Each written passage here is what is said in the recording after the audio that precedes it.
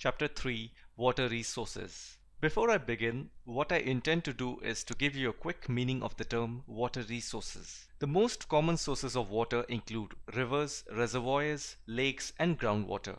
The water that is drawn from these sources are useful to humans. They are useful in terms of agriculture, industrial, household, recreational, and environmental activities. And the important point to remember is that all of these activities need fresh water.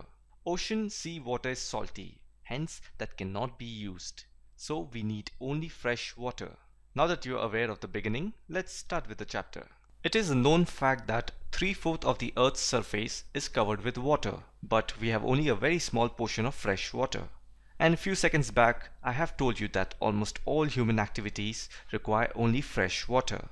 Now, if we have small portion of fresh water, then countries and regions around the globe will suffer from water scarcity. That brings us to the topic water scarcity and the need for water conservation and management.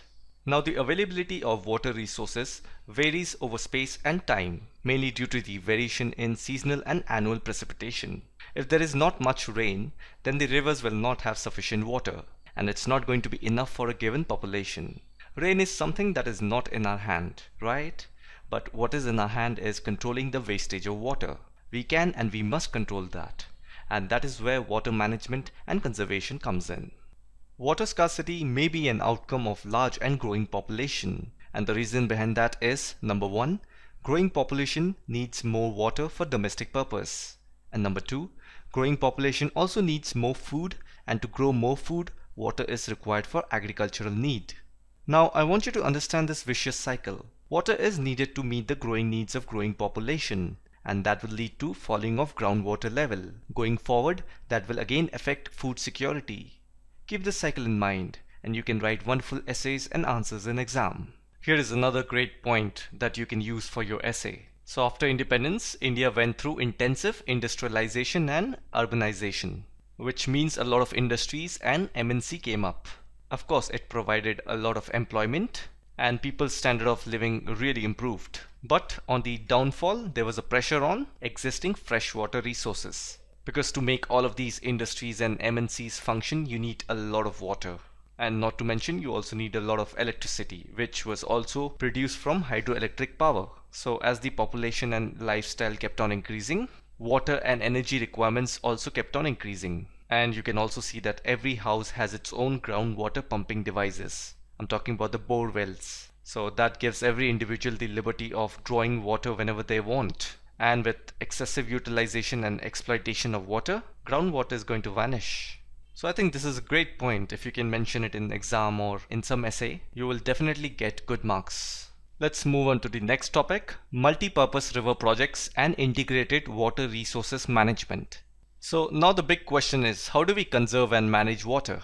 And we have a solution to that as well. Even historically speaking, human beings used to make structures like dams, then reservoirs or lakes, then canals for irrigation. We still continue the tradition. It's just that we have some more sophisticated technology in terms of building a dam and river basin.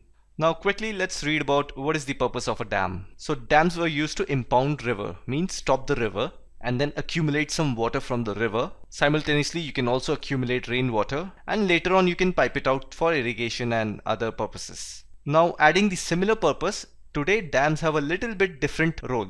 Now they are also used for electricity generation, and sometimes they are also used for fish breeding. That is why today dams are referred to as multi-purpose projects. So some of the examples are Satluj Beas River Basin. So there you'll find Bhakra Nangal Dam. So this project is used for both hydel power production as well as irrigation. Then we have Hirakud Dam on Mahanadi Basin in the state of Odisha. Their water is used for conservation as well as for flood control. To boost any country's economy, we need rapid industrialization and growth in the urban economy. And in industries, you'll have heavy machinery. And urban economy is nothing but shopping malls, private businesses, public properties like railways, metro, and other facilities which consume large chunk of electricity. And for electricity, we need dam. So again, you understand the cycle, right? So just remember it this way. So the purpose of dam is to block the river and accumulate the water. Though it may have its positive role, it also has its fair share of negative role. So when you accumulate that much of water, what happens? all the sediments, the muddy particle that comes with the river, that also gets accumulated and settles down in the bottom. Now imagine a tank where you are storing water, and at the bottom of the tank you see a lot of mud. Over the time you'll see small growth of vegetation, and then when these vegetation decompose, they mix with the water and pollutes the water. So I hope you understand what I'm trying to say. Another kind of problem that exists is whenever there is a proposal for creating a multi-purpose project like such huge dams, then you will have to clear the nearby surrounding, which means you also need to move the civilization. So that causes many social problems. Because when you displace local communities, they have a lot of things to lose. Local people have to leave their land and sometimes their livelihood. And once there is a dam, you will have plenty of water to supply for the irrigation. And because of that, many farmers have got into the habituation of using water intensive and commercial crops. So commercial crops are those crops which have a lot of market value. And these kind of crops takes a lot of water. So you have to keep the entire crop submerged. Now there is a problem to that as well, because that is going to cause salination of the soil, which means the nutrient part of the soil will be lost. So if you notice, this multi-million-dollar dam did create conflict between people, because there are people who wanted to use it in a different way, and then there are people who wanted to use it in a beneficial way. And sometimes due to dams there is a interstate dispute when it comes to sharing of water, because dams are meant to block the river, and when you block the river, the water doesn't reach the other end, and there will be a dispute, right? So remember these points, they are very good for writing essays and answers in exam. And the next topic is rainwater harvesting. Now water harvesting system is a viable alternative, which means it's good both socio-economically and environmentally. And over the time people have developed wide-ranging techniques to harvest rainwater, groundwater, river water and flood water. For example, in the hilly and the mountainous region, people have built narrow diversion channels like the gullies because to supply the water for their agriculture. Now rooftop rainwater harvesting is a very common one. We all know about it. And this is heavily practiced in the region of Rajasthan. So all the stored water from the roof goes down through a pipeline and saved into a pit, which is underground, like a sump. And this water can be used later on during summer season. Now similarly, in the regions of Bengal, there causes a lot of floodplains. And this is mainly because of the tributaries of Ganga. So what people have done is they have created small channels to irrigate and supply those water to their fields. So these are some great techniques used by people at different places. Just have a look at this picture. It describes about the bamboo drip irrigation system. Now we know that Meghalaya receives heavy rainfall during monsoon. So there the people, with the help of bamboo pipes, they transport water, which is such an innovative technique. And this kind of technique is especially used in the hilly region, where with the help of gravity, the water reaches down through these pipe channels and supplies continuous water to the village people.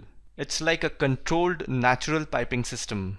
This chapter was basically a quick look at the importance of water in our society, in our lives and in our future. And by seeing the level of water scarcity, the only organism that doesn't understand the importance of water is humans. And with this, we have come to an end of this chapter. I hope you have found this informative. If you enjoyed these videos and see a purpose behind watching them, please like the video and comment down below. Until then, catch you guys later and talk to you guys on the next one. Peace.